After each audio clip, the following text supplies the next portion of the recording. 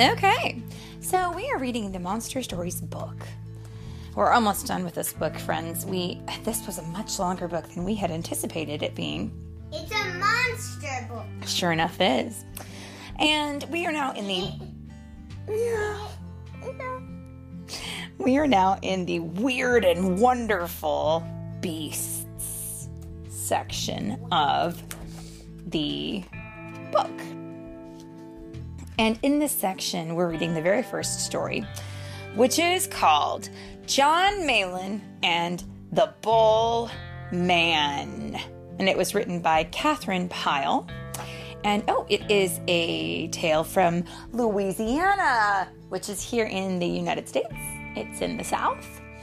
So let me just get me a nice Southern accent going here. And we'll read this story. What do you say there, kiddo? Mm-hmm. Okay, here we go. Oh, wait. And it's read by Mommy and...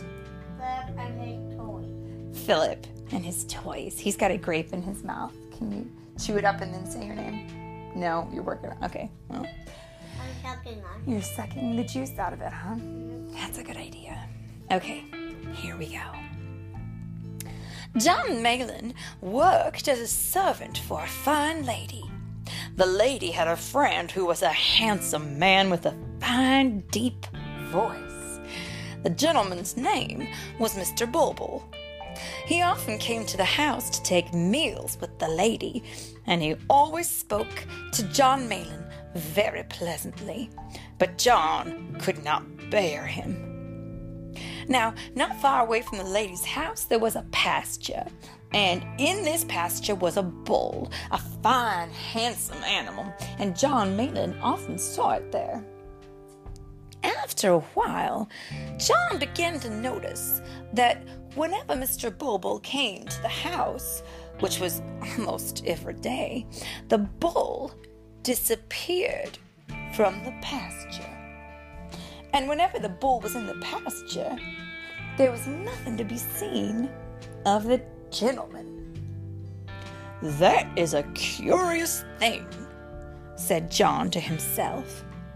"I will watch and find out what this means. I am sure something is wrong." So, one day, John went out and hid himself behind some rocks at the edge of the pasture. The bull was grazing with his head down and did not see John. After a while, the bull raised its head and looked all about to see if there was anyone around. Then it dropped on its knees and cried, "Bull my jam, fat my jam, to jam, to jada. All of a sudden, that bull turned into a man. And the man was Mr. Bulbul, who came to visit John's mistress.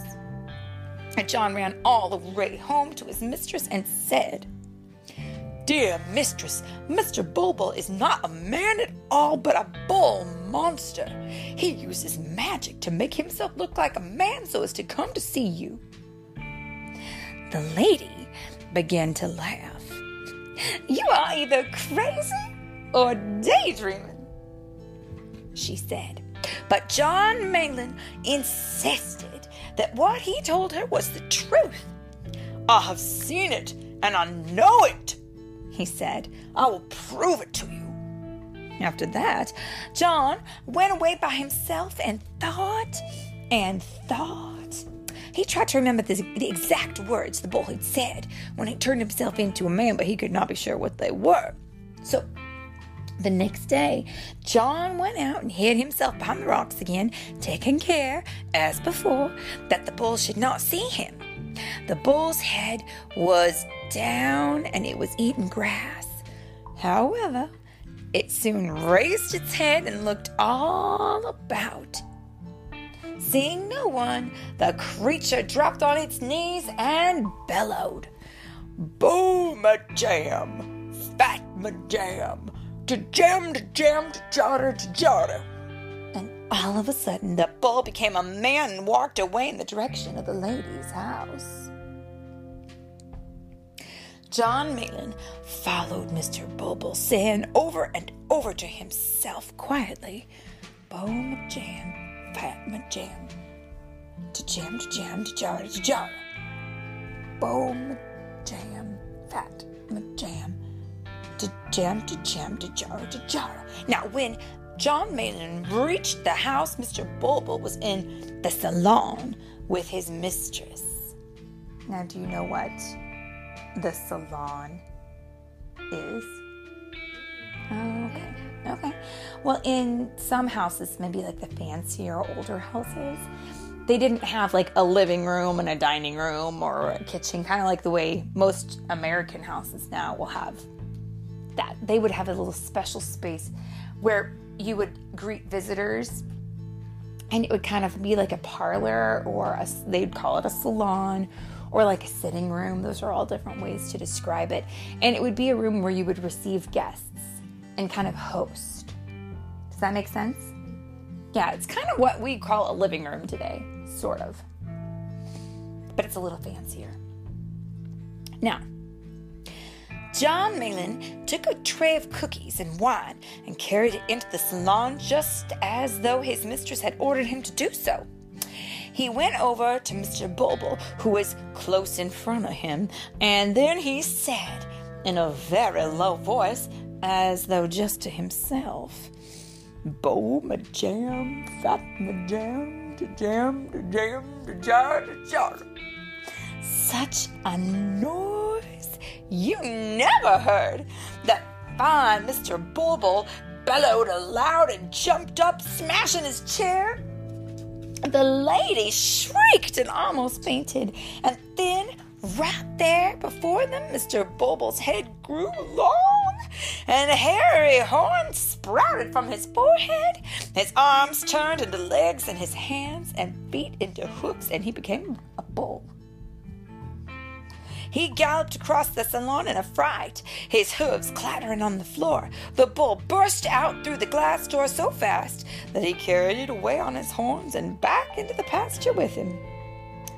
Then the lady knew that everything John Maylen had told her was true, and she could not thank him enough. John Maylen was very happy, but he was sure the bull would try to avenge himself on him in one way or another. At last, John grew so afraid that he decided to go and talk to a wise man who knew how to deal with magic. John told him everything that had happened and then said, "And now I am afraid, for I think he means to harm me." "You do well to be afraid," said the wise man. "Bulbul will certainly try to do you harm. He knows much magic, but my magic is stronger than his, and I will help you. Give me 3 owl eggs and a cup of black goat's milk, and bring them here." John Maylen went away and got the 3 owl eggs and a cup of black goat's milk, though they were not easy to find. I wouldn't imagine that they would be easy to find. I don't even know where to look for an owl's egg, because I don't think we have any owls in our neighborhood. Do you? Yeah.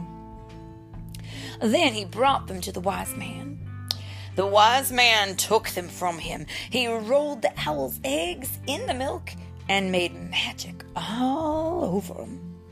Then he gave them back to John. "Keep these by you all the time," he said. "Then if the bull comes after you, do thus and so, and this and the other, and then you will have no more trouble with him." John Maylen thanked the wise man, gave him a piece of silver, and went away with the eggs tied up in his handkerchief. He had not gone more than halfway home, and was just coming out of a wood when he heard a loud noise, and the bull burst out of the trees and came charging toward him. Quick as a flash, John Maylen put the eggs in his mouth and climbed up a tree. The eggs were not broken. The bull galloped up and struck the tree with its horn. "You think you are safe, but I will soon have you down," it cried. Then the bull changed into a man, and he had an axe in his hands and began to chop down the tree. Chop, chop, chop, chop. The chips flew and the branches trembled. John tried to remember the words that would turn the man back into a bull, but he was so frightened he could not think of them. Do you remember what they were? No. Yeah, I'm not sure I could do it either. What he did remember were the eggs that the man had given him. So he took one out of his mouth and dropped it down on the bullman's right shoulder.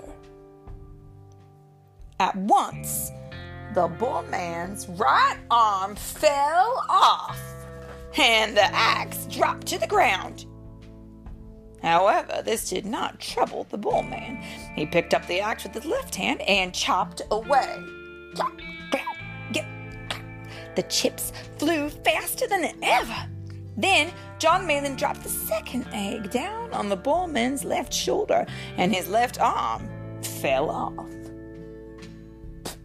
You gotta admit, that's pretty silly.